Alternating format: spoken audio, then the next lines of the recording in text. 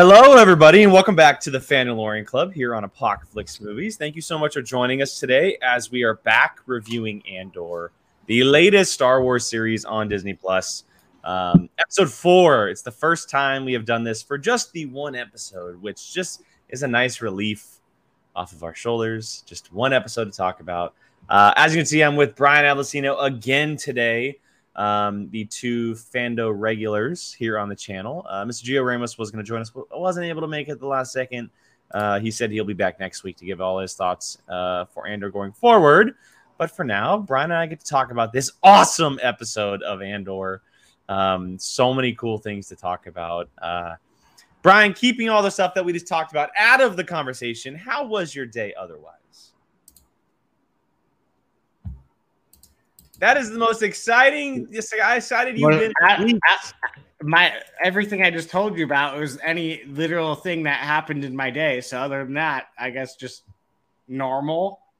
I ate like crap today and I'm not happy about it. So the second I'm done with this, I'm going to get on the Peloton for like a half hour and just force myself to move. I just got back from workout, so I'm feeling good right now. Yeah, So it's parent-teacher conferences, and the principal, they make us stay like 2 hours after we're supposed to be. So they're feeding us to make us happy, but like it's Domino's, nachos, Halloween candy, muffins. So it's just literally like I'm just like, and I have zero self-control, especially on a week like this week. So I feel like a piece of. And I need to move my body. I appreciate you keeping the curse words out of this one, as the Fandalorian Club is a friendly family show as we talk Star Wars. But look, let's get into it. Andy says it doesn't sound like a problem for him, Brian, just so you know. It does not sound like a problem to him. So. I think weight works differently in Australia. So. Let's get into Andor episode 4. This was a very, very cool episode of Andor. Very cool episode of Star Wars television. Unlike anything we've seen in anything Star Wars to this point, in my opinion anyway. We went to a brand new planet. We kind of set up what's going to be happening over a possible next couple episodes with Andor and kind of where he is at the moment. Cassian / Clem. And then we finally get to meet, or I guess re-meet, Genevieve O'Reilly's Mon Mothma. We got a little bit of her. And then Stellan Skarsgård just steals the whole episode with what he's doing the entire time. So, Brian, quick thoughts here on Andor episode 4 before we dive into all the nitty-gritty details. So I may or may not be the stupidest person in the world. But I had no idea. Literally, my mind was blown and shocked when he ended up being the museum guy. Yeah, dude. I really thought that was a completely different actor in the trailers. What? No. When I tell you, I gasped. I don't know how. I don't know. Literally went, holy crap. Family friendly. That's this crap is not bad. Kids can say it at work. No, but you I started to, but I changed. Exactly. I was blown away. Like, I don't know. I maybe just never really paid attention to it. I think I didn't really like look hard enough in the trailers. When I went, oh my god, that's the same person. Like, no idea. Huh. Literally, if they wouldn't have shown that, I probably would have thought it was a different person in a different actor. Interesting. I don't know. I cannot tell you the absolute, like, and I watched this at 6 a.m. I literally, the second I don't even have my glasses on yet. I put my hand for the remote to just start it. So like I'm half awake when I'm watching this. that woke me right the heck up. I was like, that's the same person. Like, yeah, it was a great episode. I mean, but like that, I don't know how my stupidity missed that one. But yeah, no, it was a good episode. The show is really good. And it's only 4 episodes in out of 24. Well, I mean, if you're counting both seasons, yes. Well, yeah. The way they talked about it at Spectacular, I just consider it 24.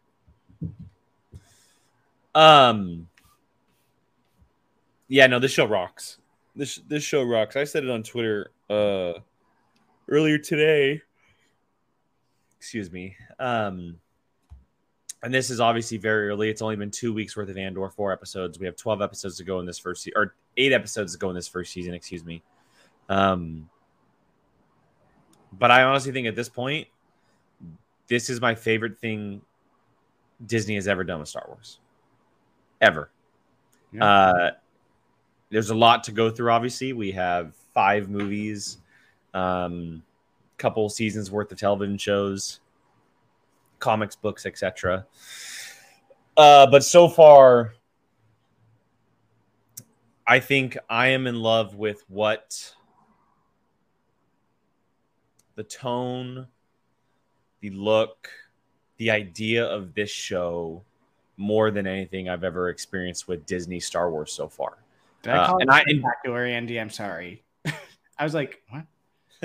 Celebration. I without a doubt love The Force Awakens. It's one of my favorite Star Wars films. I love Solo. I love Rogue One. I love a lot of the books and a lot of the comics as well. And obviously my thoughts on Mando are out there. I love the show. But this is me. This is a movie. Yeah, but this is just me. This is what everything that you like. I don't say this about everything. I don't. I don't. And I'm pushing back on that because I don't say that about everything. I say that about specific genres that do it well, and this is a genre that is doing it well. It is a spy thriller that doesn't give a rat's you know what about your take or anybody else's take on pacing. It's telling the story it wants to tell, and it's taking its time to do it. And it does not care who is saying what about it. It is taking its time, and it's well worth every freaking second. People are going to be out there complaining about how slow it is, or that it's taking too much time, or that 12 episodes is too much. All those people are wrong. Those people are wrong. This is what a spy, espionage, thriller, political thriller are all about. It is a story about characters, not about action and big explosives, etc. We're going to get those moments. Like, they set up a heist in this episode. We're going to get the heist at some point, right? We've seen action in the trailers. There's plenty of it. Yeah, like there's plenty of stuff that we're going to see that we saw in the trailers. But a spy, political, espionage thriller is more about its characters than it is about the stuff happening around them. And in 4 episodes, it has shown more care and dedication to writing great characters than most, if not all, of Disney Star Wars. I'm not afraid to say that because, and there's been incredible writing for other characters in either the movies or The Mandalorian, etc. But some of these characters in just 4 episodes are already better written than half the characters we've gotten in the last 7 years. That is just my personal opinion. I think Stellan Skarsgård's Luthen is awesome. God's gift to Star Wars Earth. Protect this human being at all costs. He's gonna die at some point, but protect him. I just the show didn't even give him season 2. No, I didn't give him season 2. You're right. I don't think he's making it to season 2, and it hurts me. But yeah, I mean that's just my opinion, and I may be biased because this is my type of storytelling. But I love the fact that we've seen very little action to this point. The show is 12 episodes for 1 season. You have time to show that action. You have time. Like, if you've seen what a good political spy thriller is all about, this is what it's like. And it's unlike anything we've ever seen in Star Wars. I mean, we saw Mon Mothma in 2 scenes this episode, and I am juiced for her She's storyline. awesome. I am juiced for what they're doing with her in just the 2 scenes we got her. Like that's what happens when you do stories well. So yeah, I think it's a home run, man. I think it's an absolute home run.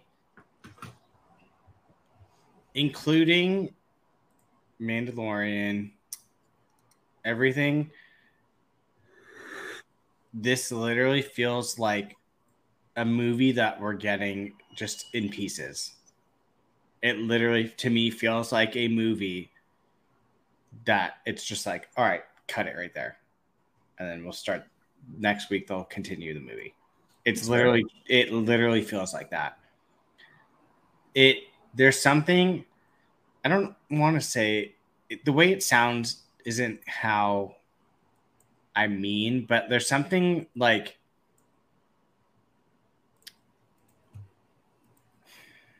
I don't want to say it because it sounds. If I knew what you're talking about, I could help, but I don't know what you're talking about. No, it's like there's something like you know that it's not real when you're watching like Mandalorian and stuff like that. I don't want to say fake. This feels like almost like real in a way. Like I feel like I could see this like happening. I don't know how to describe it. Well, no, I can tell you it does because I had the same thought. It doesn't feel like Star Wars. Yeah, it's just blanketed with Star Wars. Yeah, like it's literally like if you took the character's name off of it, the city of Coruscant, etc., and just put it in a world, it would work just as well as being in a Star Wars world. Yeah, that's fair. That's probably. There's nothing that is making it like, ooh, like this has. Well, it doesn't have that fantasy sci-fi space opera feel. Yeah. Yes. It's just a different genre. You can just say it that way. Yeah. It's not. It's very much real. With obviously, I mean, we're not traveling to different planets in our world, but like, if we were, this is kind of like how it would feel like it would play out, like something like this. It's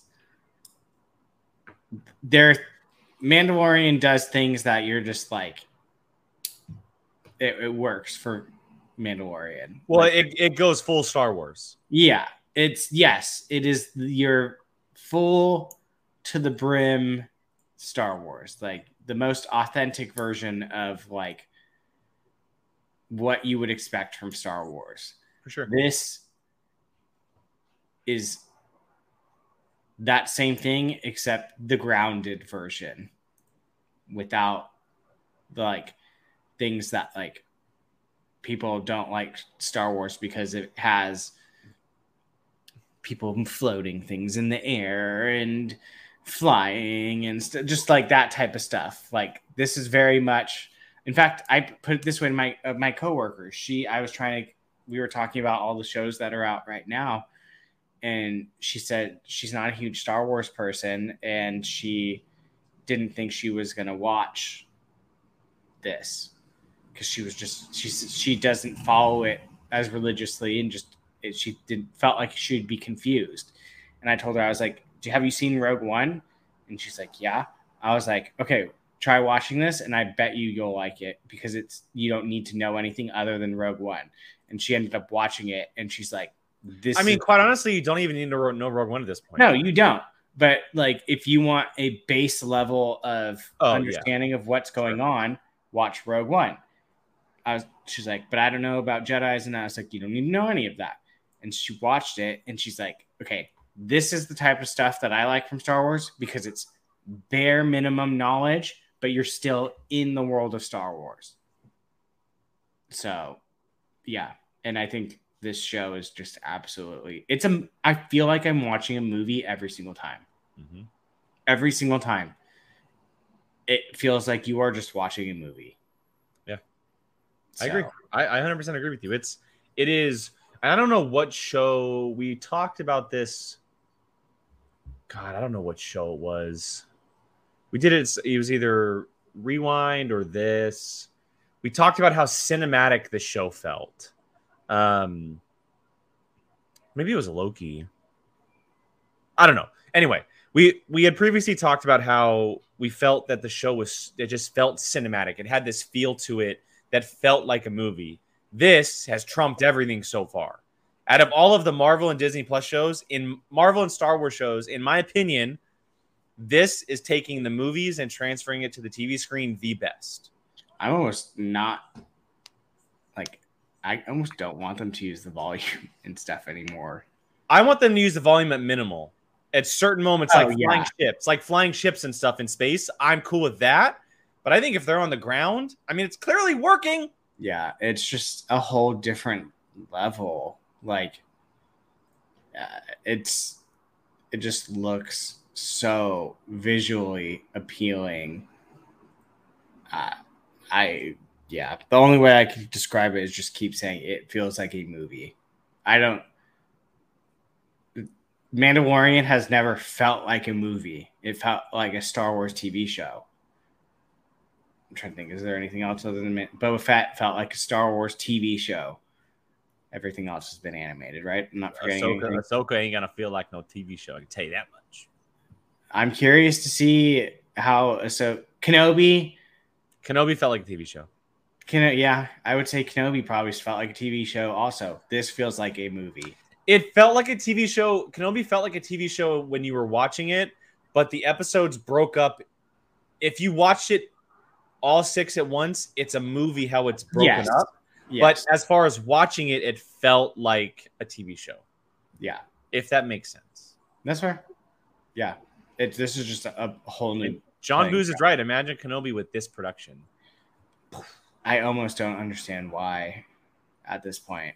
Like, I honestly get certain things, but like, especially like the thing that immediately comes to my mind is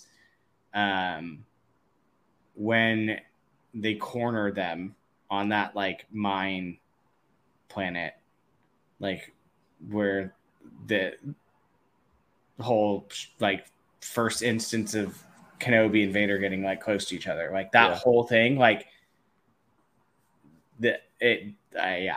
that's the one immediate where I'm like, yeah.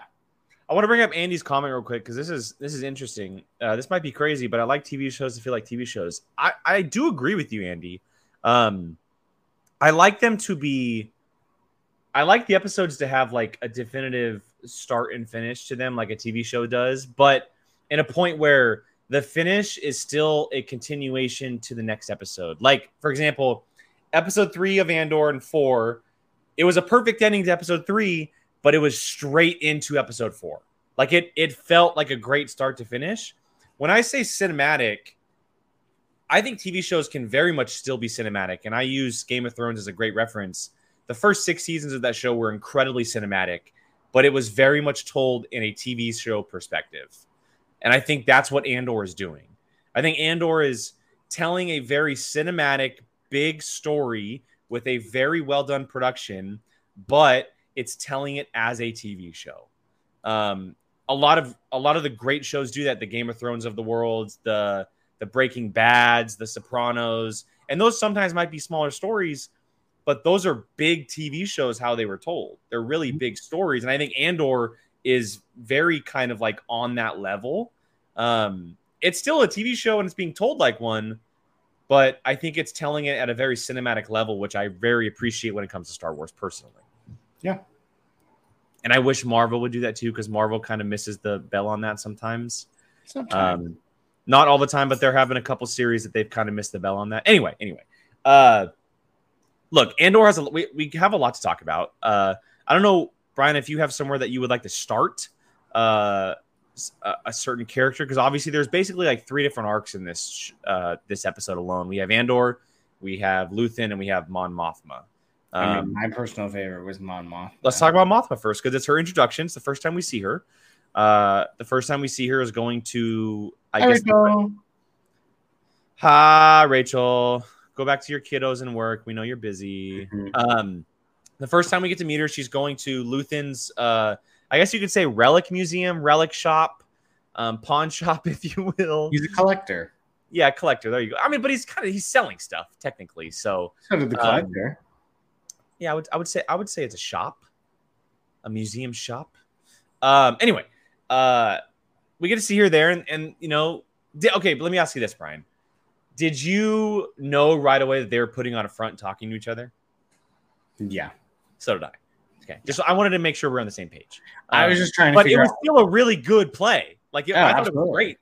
Like they had that like, and I was watching Alex and Molly earlier, and Molly made the reference of like the super snarky, snotty, rich conversation. They played it off very well until, and then they went to the back and kind of got down to the nitty gritty of it all.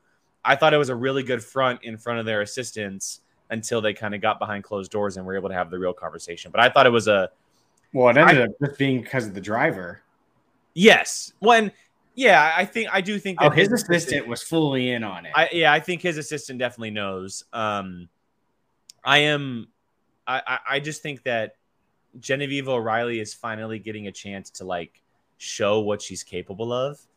Because we've only seen bits and pieces of her, right? Like she was in Rogue One for a very small bit. Her scene from Revenge of the Sith got cut. It's like, who said it earlier? John. We're finally meeting Mon Mothma, and she's been around for 39 years. Well, and I love that it's a very different type of Mon Mothma. Yeah.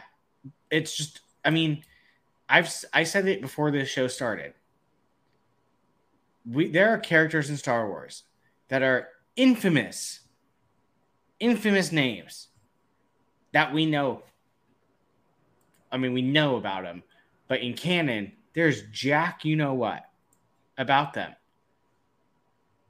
Plagueis being one, and Mon Mothma probably being the second.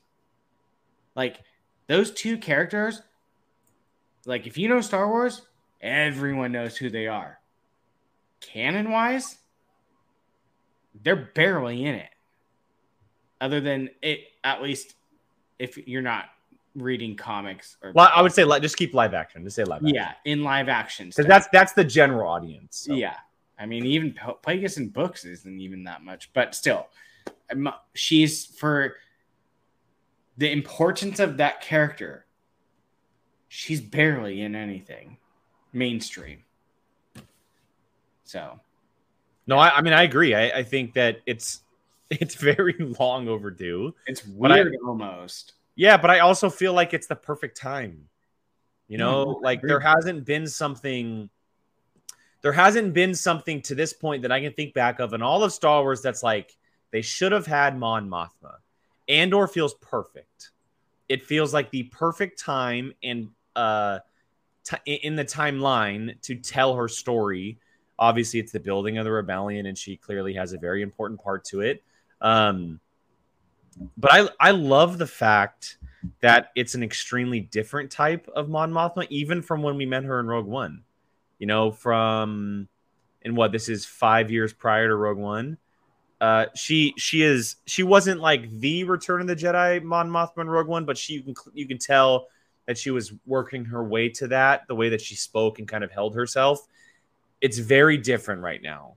And I love that Genevieve O'Reilly is basically allowed to create this character with her personality and her acting chops, and to be able to tell this story of this woman who is so insanely important to Star Wars, but nobody knows how important she is. Well, I mean, this is literally the beginning of the importance of Mon Mothma. Yeah. Like, this is literally the reason why she is so important in Star Wars. Yeah. I mean, you can argue probably nothing too significant like that she's done. You mean before this? Yeah.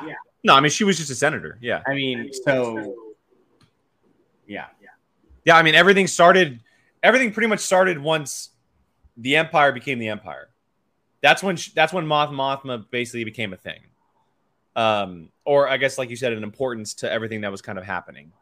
I'm super excited. I can't wait to see where her story takes her. And it's funny, everyone keeps talking. Not everyone. I've seen a lot of people talking about the pacing of the show and how they wish it picked up. I highly disagree with that. I agree too. because And I in watching, I'm like, I get bored quickly. yeah, and in watching this episode, when she was talking to Luthen about like, I'm already being looked at, my anxiety is raising through the roof because I'm like, this woman can go any day. Obviously, we know she doesn't, but she can go to prison. She can get like tortured and then come out of that. We don't know where her story takes her. Like anything could happen to her at this point. I'm thinking, what if she gets caught and gets caught for a little while, then they ended up taking her out or something? I don't know. Like to be able to create that kind of tension in a show that is literally just two characters talking, they're doing a really good job. A really, really good job. One of them being Stellan Skarsgård. I'm telling you, he is. It is so great. This dude is so good at what he does. And I want to mention it quickly just because it's a very quick scene, but that scene where he was getting into character, chef's kiss, where he was putting the wig on, he was putting the rings, and he was like doing the hand gestures and like smiling. Like it makes sense. When you think of rebels, they're obviously spies hiding themselves. They have to do that. They have to play characters, and it totally makes sense. One of my favorite posters is the one like where it's the senators and some of them are ripped off, like this logos, and some of them are ripped off. Yeah. Being the rebel seal underneath it. It's kind of like the feeling I get. Like you're kind of just like, who are you secretly gonna be a good guy? Yeah. It's just kind of like you're just kind of like, well, you're never gonna know. I mean, we're not gonna know until we know. No, 100%. And so, like, I guarantee you, there's going to be Empire characters in this that flip. Yeah. Oh, for sure. There's so like, even like these ones so far that you're immediately like, I hate that person. They could flip at like. I think it's very much. I mean, they might flip and immediately be dead, like the next episode. But like, you're just kind of like always like, are you doing something on purpose, or like, is this like, what are you doing? Like, you never can be 100% quite sure. Like, someone may turn at some point. And I kind of like that, like with the new blonde lady today. I'm just going like, she may be a pure bad villain the whole entire time, but like anytime I'm seeing someone new, I'm like sizing them up, just like, okay, you seem pretty decently like good to the Empire, like. John Boos has an interesting theory here. The twist is that the ISB lady is the sister of Stellan Skarsgård, either him or Mon Mothma. Maybe does Mon Mothma have a sister, or is it the It's Deidre. Deidre, excuse me. Thank you. Oh, you mean Andor's sister? No, they're different nationality. Yeah, no way. Unless, nah, I mean, that would be unless she was highly adopted. There did not seem to be any blonde children in that. There's no possible way. There's no possible way that's Cassian's sister, right? No way. No, I don't think I'm into that. I don't think I'm into that. Yeah, I might call you. Oh, it's a joke. Okay, thank you. Oh, okay. I mean, nice. How are we supposed to know if it's a joke if you're not, putting? I know, we don't know. I was just kind of just trying to be like, how nice can I be about this? But absolutely. Yeah, I don't want to tell you off, but John Boos, you're wrong. Yeah, I was just like, okay, well, I like. All right, Brian. 2 things real quick on Mon Mothma before we move on. One, let's talk about this whole dinner party sequence that we're probably going to end up seeing next episode. Are you going back? Are you not going to talk about the stuff in the collectors, or is that the second one? Okay, cool. I want to talk about the dinner party stuff first because it's going to be very quick. It's not going to be anything. I'm going to call him Man Mothma for the moment. That's but I mean, I think the dinner party sequence is going to be very interesting. Dude, you're going to be holding your breath. Well, because it's essentially, it seems like it's being set up to be every person who hates her. Yeah. And there might be some people who side with her because he said, I'm putting you at that end of the table which might mean like I'm putting some other people with She you. had a really good comeback to that too, and I can't remember what it was. It was just kind of like, well, she basically said, if like you're challenging me, I'm not backing down, is essentially what she said. yeah, She's not going to hold her breath, I think, is what I got from that. Yeah. So I think it's going to end up in some pretty big chaos. And we know what politics can look like if they're done well. Star Wars politics are very, very good. And if you put these actors and actresses in the sequence where they're battling back and forth, and from what you said, just the day or two before, the shipping lanes were cut off from these senators. People were literally starving. Yeah, like Andy said, Sly Moore was confirmed, which was insane. That's part of Palpatine's party right there. Like this is kind of a big deal. This is a pretty big deal, and we're gonna be able to see Genevieve O'Reilly really strut her stuff right off the bat, and chaos is gonna ensue almost right away with these characters. And yes, her husband is an absolute dickhead. He's such a prick. He's such a like a wussy, like rich, that typical just like he's clearly the gold digger of the family, and Mon Mothma. Not even that. He's just so he's so comfortable that he's oblivious to the world that goes around him, and she is the absolute opposite. Mm-hmm. So it's funny because I would not be surprised if her husband was like, oh, he's dying. Oh, no, not even that. Like a beard, essentially, where it's just like a facade. It's like she doesn't give two craps about him, but he's literally just a means to cover her in. Oh, I can see that. It felt like right away like they didn't belong together. No.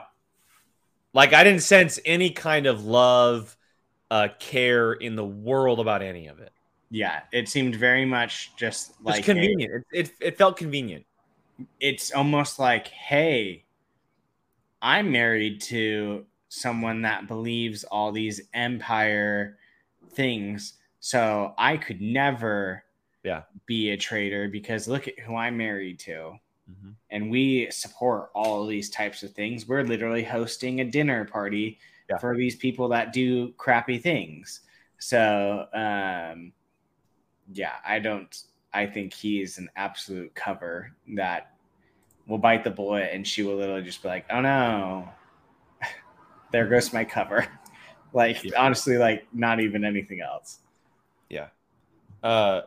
Andy, well, we all know that Mon and Bail are getting it on. Absolutely. Bail would never betray his wife. Gordon, to answer your question, yes, Sly Moore is technically force sensitive, but I don't think they will go into that at all.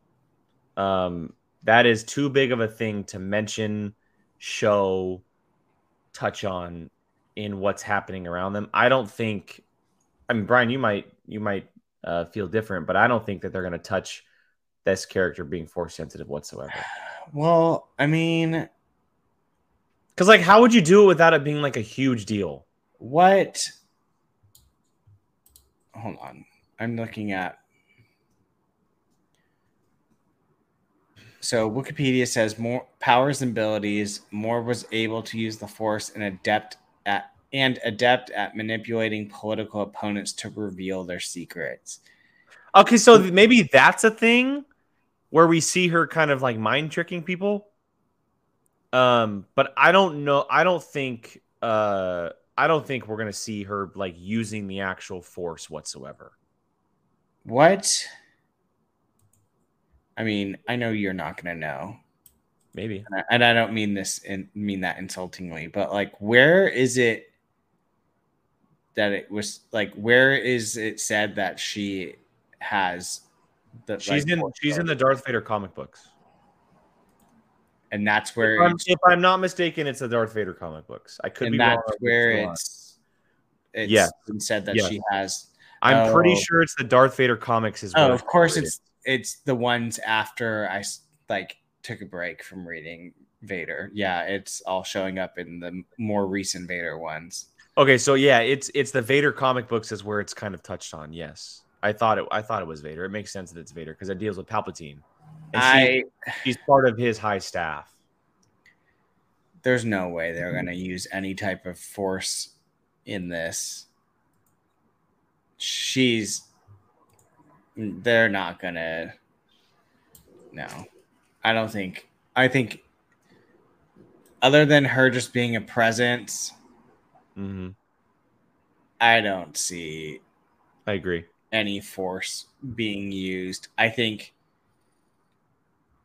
to anyone that is watching this just purely Star Wars related, like my coworker for that example, if you all of a sudden throw out that she has force abilities, they're going to be like, "Oh, so she's a Sith."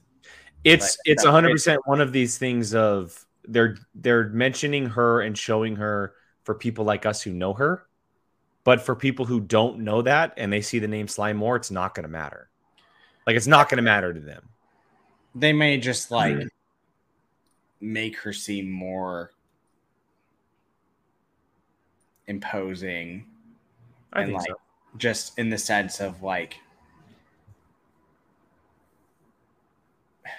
intimidating to where it seems like she's using the force, like in the sense of just like, for sure. I just don't see. No, I agree with you. I don't see any reason, honestly, to. Yeah. Because then that's a whole thing in itself that people are going to go off on. Yeah. It just doesn't make sense at this time. I agree with you. I agree. All right. Jumping back from the dinner party scene to the Museum of Relics, let's talk about some of these beautiful Easter eggs that we got inside this museum. I'm not going to bring up the pictures because they are a little blurry, but I'm going to name them off. A couple ones that we saw within this relic museum that Stellan Skarsgård's Luthen character had. One of the first ones we saw was the Mandalorian armor, the chest plate, and obviously it can be from anything. But Brian sent me a Twitter page. I kind of broke this down earlier, and they mentioned that it could have been a chance to take it from the Night of 1,000 Tears. All the Mandalorian armor. I don't think that happened yet at this point. That's the only thing I'm thinking of. 100% it did. 100%. I don't think it. 5 years before A New Hope, 100% it did. Mm-hmm. This is 15 years after Revenge of the Sith. Keep that in mind. 15 years after Revenge of the Sith. Yeah, maybe.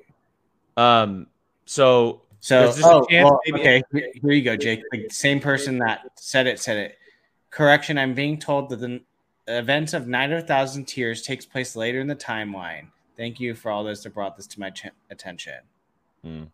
I don't know. I don't know when it happens. So sorry. I find it hard to believe that the Night of 1,000 Tears happened in the last.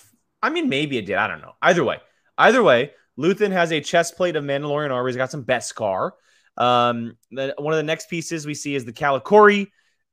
It's not, if you're a Rebels fan, it's not obviously the one from Harrison Dula, her Calicori, but it's one that resembles the symbols and the shape of it. And then the cool one that we got, the one that I think I'm most excited about, is the World Between Worlds, the broken piece from Star Wars Rebels, which is super, super cool. And there's some broken pieces inside there. That's where the assistant was showing her driver some kind of relic, and the pieces were sitting to the right of them. Mm-hmm. And you can see the hands, which are really cool. And then one of the last big ones, which was a super cool reference for us video game players, is Star Killer's armor from the Force Unleashed video game was shown in the background, standing full 6 feet tall, helmet, chest plate, and all, in its absolute glory. Did you know? Be honest. Did you know right away that that's what it was? Because I noticed that it was the helmet. So I didn't. I knew it was from something, and I couldn't pinpoint it. I was like, "That's a video game something," and I couldn't pinpoint it. And then once I saw this, I went, "Oh shit, that's what it is." Or, oh, yeah. Family friendly, Brian. I noticed from the helmet. And just a correction. Thank you, Andy, for putting that back in my mind. It happened after Bo-Katan got the saber back. You are 100% correct. You are 1,000% correct. After season 4 of Rebels, when season 3, Sabine gave Bo-Katan the Darksaber back, and then that all happened with the Mandalorians, where she lost the saber to Moff Gideon. Mandalore was destroyed, etc. So you are 100% correct. The Night of 1,000 Years has not happened yet. It happened a few years, if not just a year, before A New Hope happened. So thank you for the clarification. And Andy, I wasn't saying is like meaning it was his exact armor, but it might be the live action interpretation of his armor. That might be the actual route they're going for his armor, if it is in fact that actual armor. So I mean, the pig. It looks pretty damn similar. The thread that you threw, at least the helmet. The helmet is almost dead on. I don't think it has to be exact either. Like I think it's a live action version of it. Well, no, the helmet is literally dead on. I know. I'm saying the chest plate and everything. Yeah, the chest plate, that stuff. And Sam Witwer even reposted it saying, like, see, I told you guys I was in this show. And I mean, that clearly. Yeah. I mean, it's really cool. And we've talked about it plenty of times before, but this is how you do Easter eggs. This is how you do Easter eggs. You just put them back there for Star Wars hardcore nerds like us being like, oh my God, look, it's that, it's this. Oh my God, that's reference. That's shown for the first time. You know, blah, blah, blah, blah, blah, blah, blah. I think it's funny. People have forgotten that there's a difference between Easter eggs and setups. These are Easter eggs. Mm-hmm. Like, because the Mortis arc already happened with the father, the son, and the daughter. Starkiller, if Starkiller is an actual thing, Starkiller happened. The Mandalorian armor, okay, so he may have just salvaged it, maybe got in a fight, etc. We don't know. So it's just stuff that, like, it's not setting up anything. It would be different if we saw something from like a future timeline event that's like, oh, okay. Yeah, no, people.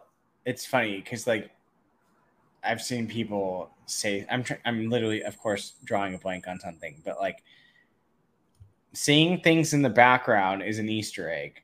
Mm-hmm. Seeing something happen at the end of, okay, here's a perfect example. Seeing these things in the background, that's an Easter egg. Ahsoka saying, "Where is General Thrawn?" Oh, that's a thread. That's a story point. That is not an Easter egg. That's a plot point. A setup. That is literally setting you up. There's a that's a plot point. 100%. Yes, these are these are the definition of Easter eggs. Mm-hmm. That's exactly what that is. The armor, the helmet, 1,000,000% an Easter egg. You're probably never going to see anything from it, but Grand Admiral Thrawn. Sorry, I was trying to speak fast because I realized how much time we've spent talking about this. I love that Andy he gets a joy of pointing these. I knew immediately after I said it, but I was hoping no one would catch it, and so he's probably laughing in his Hawaiian shirt right now. Yeah, his Pokemon shirt. Yeah. Real quick, just to point on Gordon's comment. Yes, you are correct. It is from the bad ending of Force Unleashed. I will say this. If they were ever to touch on Starkiller, in my belief, having played those games multiple times, I think they would make the character fully bad. I don't think they would. I don't think they would ever flip back and forth. I think he would solely be a Sith bad guy, and that is his story. I don't think that they would give him any kind of redemption. He would probably be off-world, and you would never see him ever meet up with a character you know. Yeah, he would be like an agent of chaos for Vader, essentially, is what he would literally probably be like in the unknown region. Yeah, and you would just never see him interact with anyone. Yeah. I don't think that they would ever pull the redemption arc where he tries to kill Vader and he goes good, etc. He would solely be a bad guy in my opinion. So yeah, but hence the name Starkiller. Like, come on, it's too good to not be told. So I do hope one day we do get to see him. I think he's a great character. And seeing Sam Witwer play that role, are you joking me? That'd be so badass. That'd be so badass. All right, Brian, are we good on the museum? Are we good on the museum stuff? We can move forward to Andor because Andor had a really cool arc in this episode. He is stepping forth into his new beginning as a rebel. I had the planet name. Hold on a second. It's the name of the episode, isn't it? Aldhani is the name of the planet, which I pulled up Disney Plus for that. I had it pulled up the whole time. Mm-hmm. Aldhani is where he and Luthen head, and we find out that they have, or Clem, excuse me, and God, freaking sucker, whatever. I'm gonna keep saying it, or Cassian, whatever. We find out there's a little bit of a rebel cell there, and they've been planning some sort of essentially attack plot up against a Imperial armory. And we learn that there's only a few of them left, that Luthen kind of wants to put him in action right away. And we get this really cool dynamic between all these characters. It's interesting because, you would think that at this point the rebels are all about bringing people in, right? Mm-hmm. But because it's in such secret, they are very worrisome and questioning the acts of bringing someone new in. And if like a lot of people say, and how it was kind of set up in the episode, if they believe in the cause, if they believe in the cause of fighting the Empire and possibly dying for what they're trying to do. I mean, I don't think it's even fair to say that there's not really a rebellion even at this point.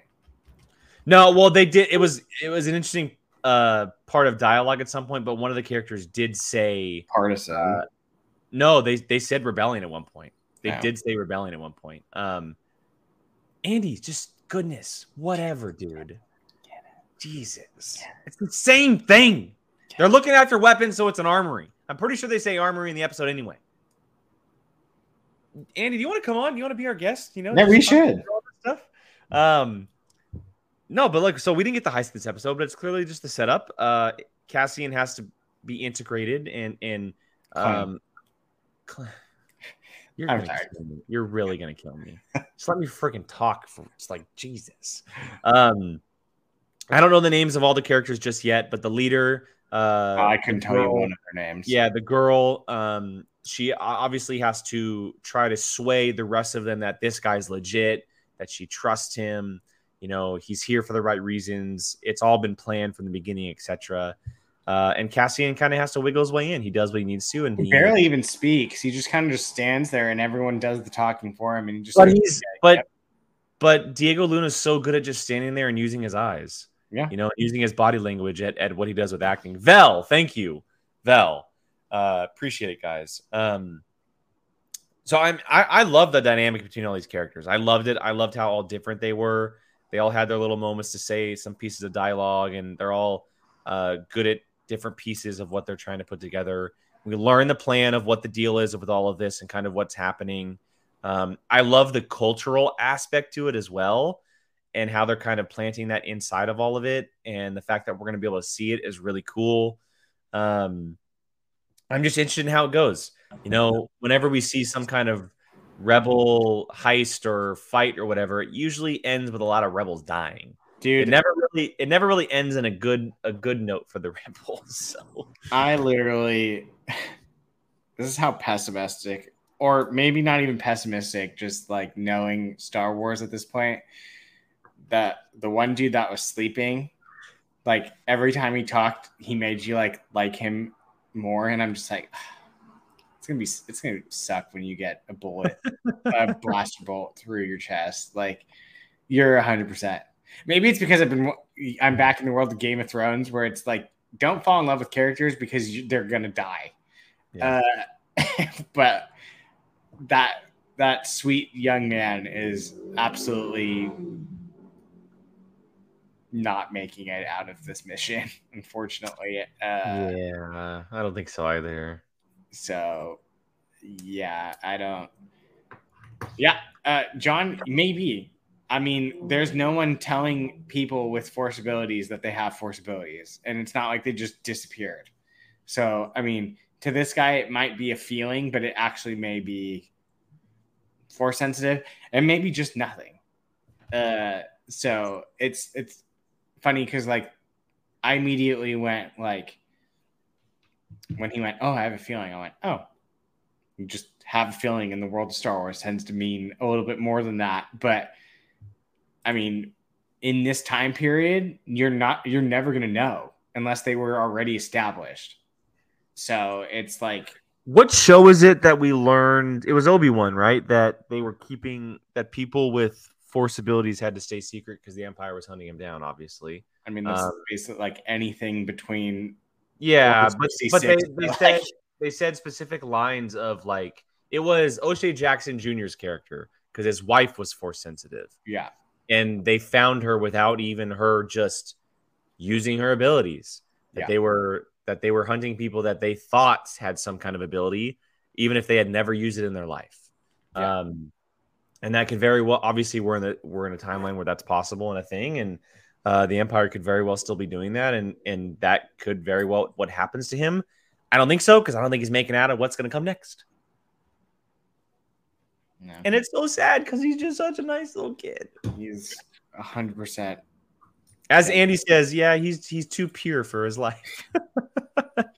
He is too pure for this life. Oh my god. Game of Thrones has just made me so like. Yeah, it's spoiled us. It's spoiled us of like thinking people can make it out alive. Yeah, it's 100%.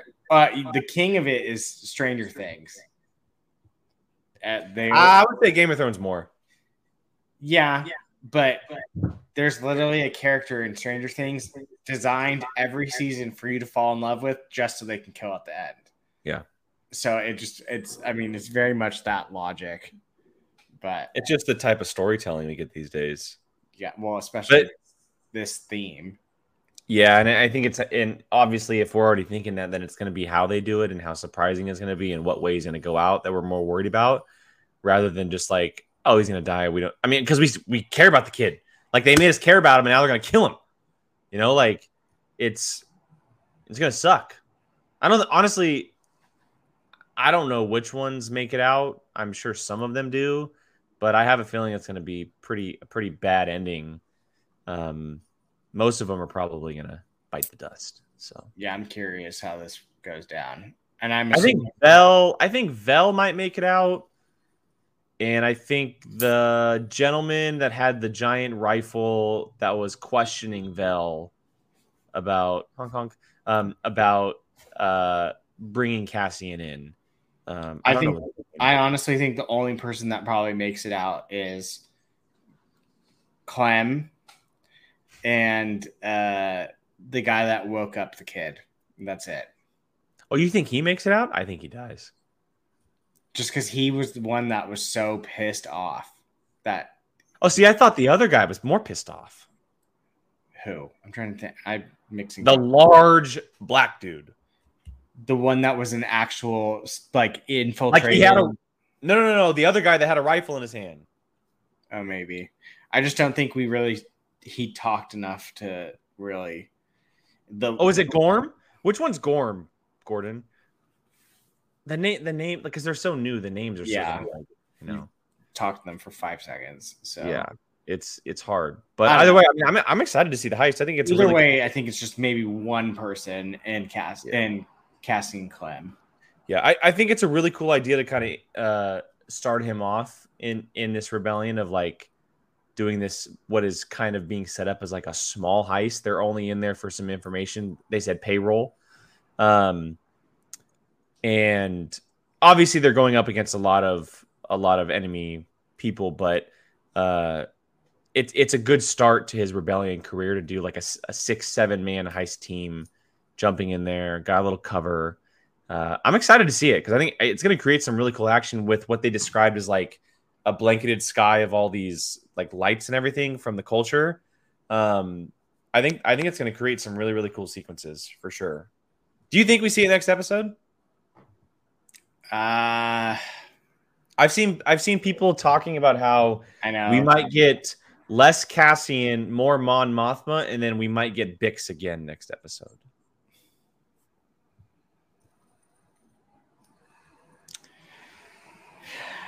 Because they said, what'd they say, 3 days away, right?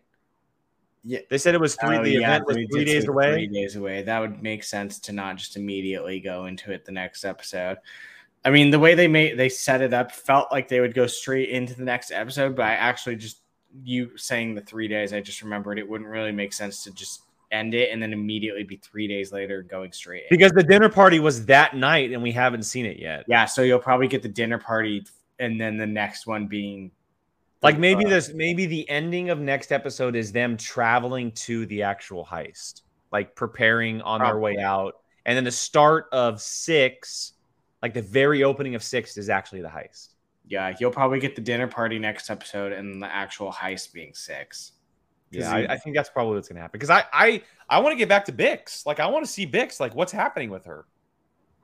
Yeah, you'll probably get a mix of those two, Bix and the dinner party. Yeah.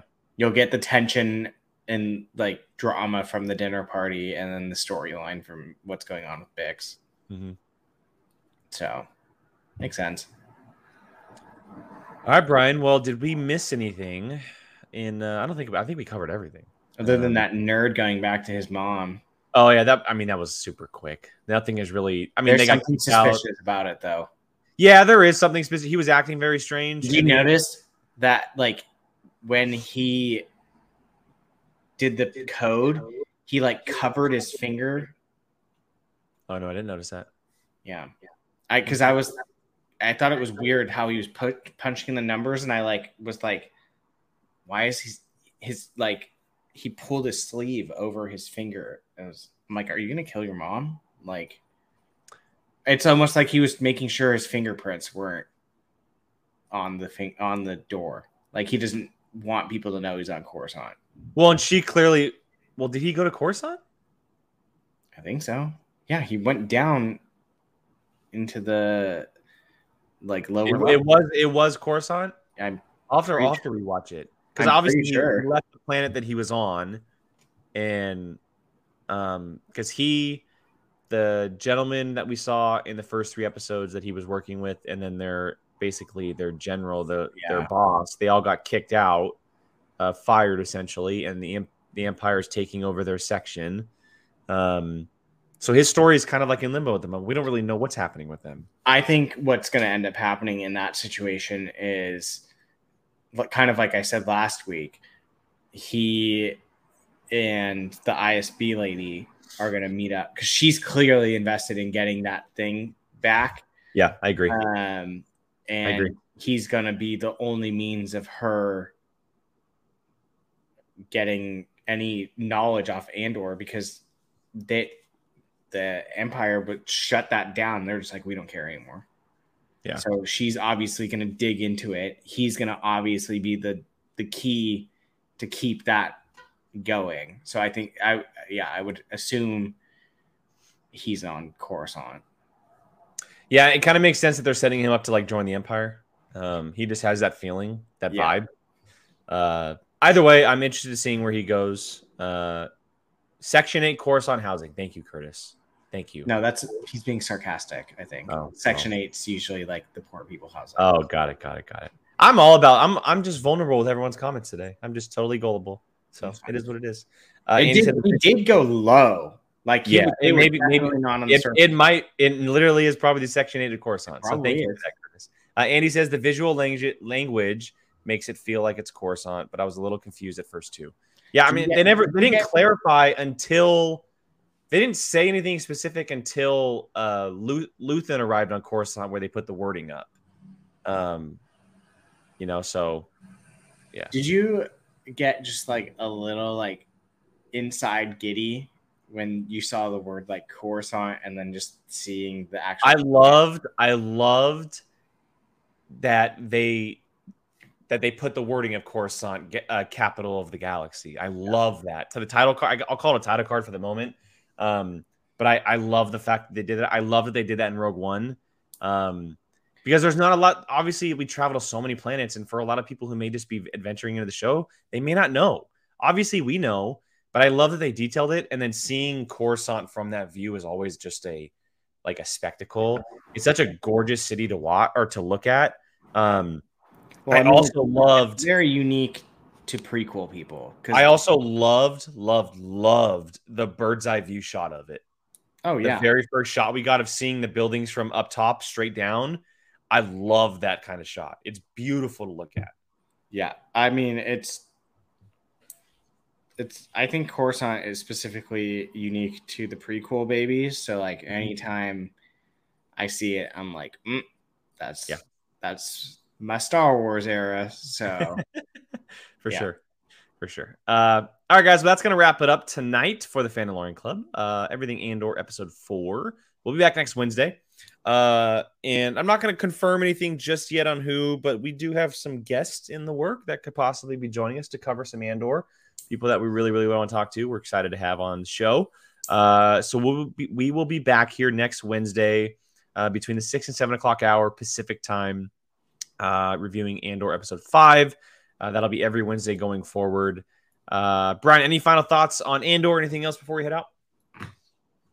Well, the show's chugging along at a consistently great rate, and I'm just excited that I don't have to wake up early next week to watch it. Yeah, you'll be slowing down work just a little bit. No, I don't have work next week, so that's why. Oh, there you go. Even better. Yeah. Even better. All right, everybody. Well, thank you so much for joining us. We appreciate it. This is the Fandom Learn Club. Again, we are reviewing Star Wars every Wednesday. Check out Thursdays for Marvel Rewind. We'll be back tomorrow evening covering episode 6 and 7 for She-Hulk. And then on Saturday morning, Jacob and Keith will be talking about the Rings of Power, the Lord of the Rings show on Prime Video. So for Mr. Brian Alessino, for myself, thank you guys so much for joining us, and we'll catch you guys next time.